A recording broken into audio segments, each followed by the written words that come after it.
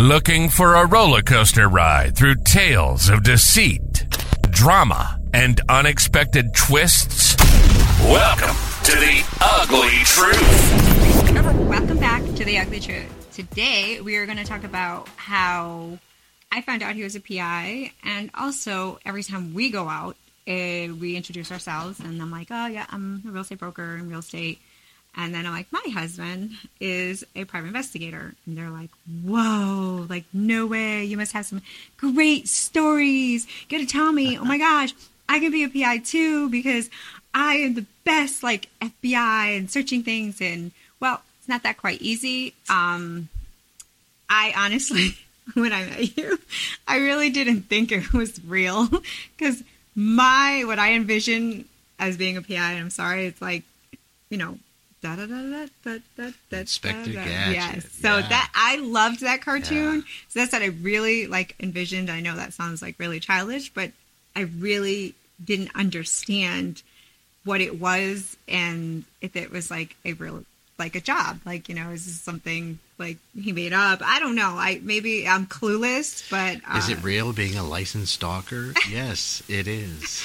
Yeah, that's what he calls it. So when we meet people, it's very fascinating about his job. So, and then they ask us, they ask him first. They don't ask me because we all know about realtors and how they all get started. And my story is not that interesting, but his is. He's got a really good story. And again, I admit I did not know what it was or what he did until, and that's another episode when I went on a case with him. I was like, wow, this is real. So I'm just going to talk about that. So when we met, like we met at a bar. That's a whole other episode too. But when we met, I was like, you know, what do you do? At that time, I worked for the state of Connecticut as a DCF social worker. And he was like, he's like, I'm a private investigator. And this is how it went. Okay. So basically, when back in 1992, the tail end of the Rodney King riots in California, I was a youngin' and I was looking to maybe become a police officer. But after watching how the media treated the police then, as in some cases now, I decided public was not really for me. So I was looking for a different direction. One day I was watching a movie, Bruce Willis, God bless him, and Damon Wayans in The Last Boy Scout. I said, you know what, son of a bitch, private. That's a pretty cool job, even though it was kind of a rundown PI in the movie. I didn't really want to have that portrayal, but I decided to look into that avenue. And I did. I used security experience I had from running stores, and back then we used to chase people down and tackle them when they were stealing. Not like today where they're just letting everybody run out the door with items. So I used that and I put it into a resume, and this was pre-email and pre-Google and all that. So I was faxing and calling and banging on phones for 8 months until I got one guy, an older gentleman, Ed Day out of Hartford. He said, you know what, I'm sick and tired of hearing from you. He goes, all right, come in, I'll train you. I said, all right. Now, when I went in there, I was learning, and we were doing some surveillance and cheating spouses and a couple of child custody things, and that was all cool. But what really locked me into being an investigator forever was one of the first cases where a gentleman called him who was housed at the Institute of Living. It's a mental health facility here in Connecticut. And he was in an area where it was security, couldn't get out. But he contacted this investigator who I work for, and he set up a meeting. We went in, we met with him, and this guy apparently was loaded.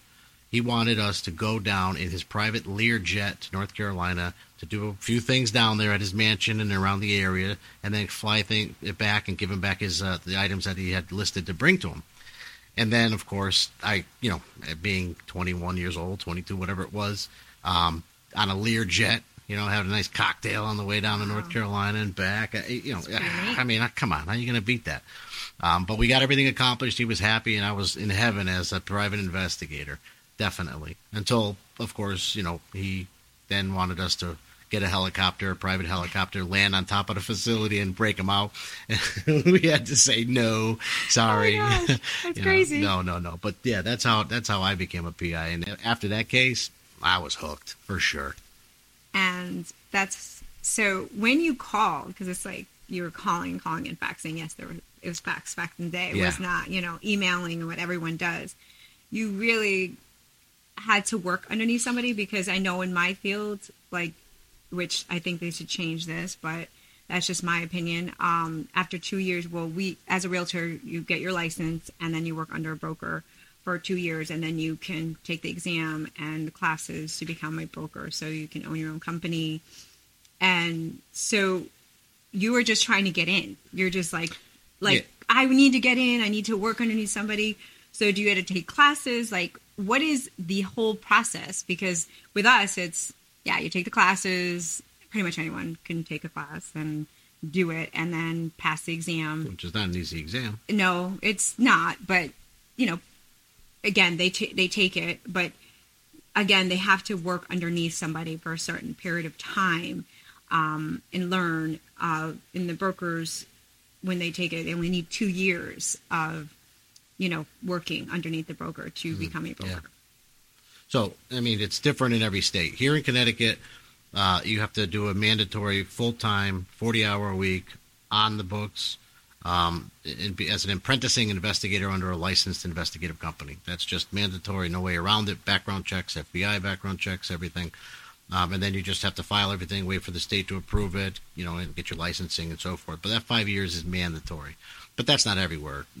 Now, going off of some older regulations, because I haven't kept up with them, because I haven't been licensing these states in quite a while, but Massachusetts, which is our neighbor here from Connecticut, New York is both 2 years full-time before you can qualify. Massachusetts, 2 years, then you can file and be approved, background checks. Okay. But New York, you have to take a test, or had to then take a test, do the background and everything else. But every state has. There are even some states here in the United States, I don't know exactly which ones they are, out in the Midwest, I think, in the West somewhere, where you don't need a license at all. You can just literally just say I'm a PI and go out and be a PI, I guess. I don't really know how that works out, because literally without How does that work? Yeah, without... Hey, by the way, I'm just a PI. I just want to be a PI today. Just get some cards and a badge or whatever you guys carry. I mean, I don't... Exactly. It's like getting out of 4 years of college in any industry and becoming the CEO. You're not going to know what the hell you're doing. I mean, it doesn't make any sense. That kind of reminds me of that show that we watched, that guy that's not a police officer and he has that car. He has a gremlin.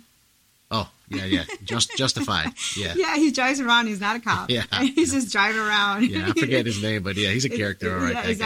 Is that like what it is? He's a constable in the town, which is still an officer. But forget about that show, because that guy's an unrealistic constable for sure. Okay, well, I was just thinking when you said that you can just walk around and just be like a PI. Yeah, well, that's the problem, and they're doing a lot of different changes in licensing because of these things. For an example, just because we're on licensing here now. The laws recently just changed, and I forget the state. I had a video up recently Las Vegas, where you could literally put a GPS tracking device on anybody, not just a PI. Anybody can put a GPS tracking device on any car they wanted to. No reason, no rhyme. You could just walk up and slip it on a car, and it didn't matter. It didn't have any laws against it until a private detective was hired during a political season, and he put it on the mayor's car. And when the mayor found it, the mayor. And when the mayor found it, she went ballistic. It was a nightmare. It was a whole thing. They went after the PI, everything. But he didn't break any laws, because that's what was on the books. So now they just recently passed, I read, where you can no longer put it out for any reason whatsoever in that state. So I'm not sure if it's gone through the entire cycle, if it's actually been fully approved yet, but I know it was definitely happening. So, as these yahoos go out and do things they're not supposed to, even though in that case he was well within his rights, that's when things end up changing. Same with licensing. Yeah.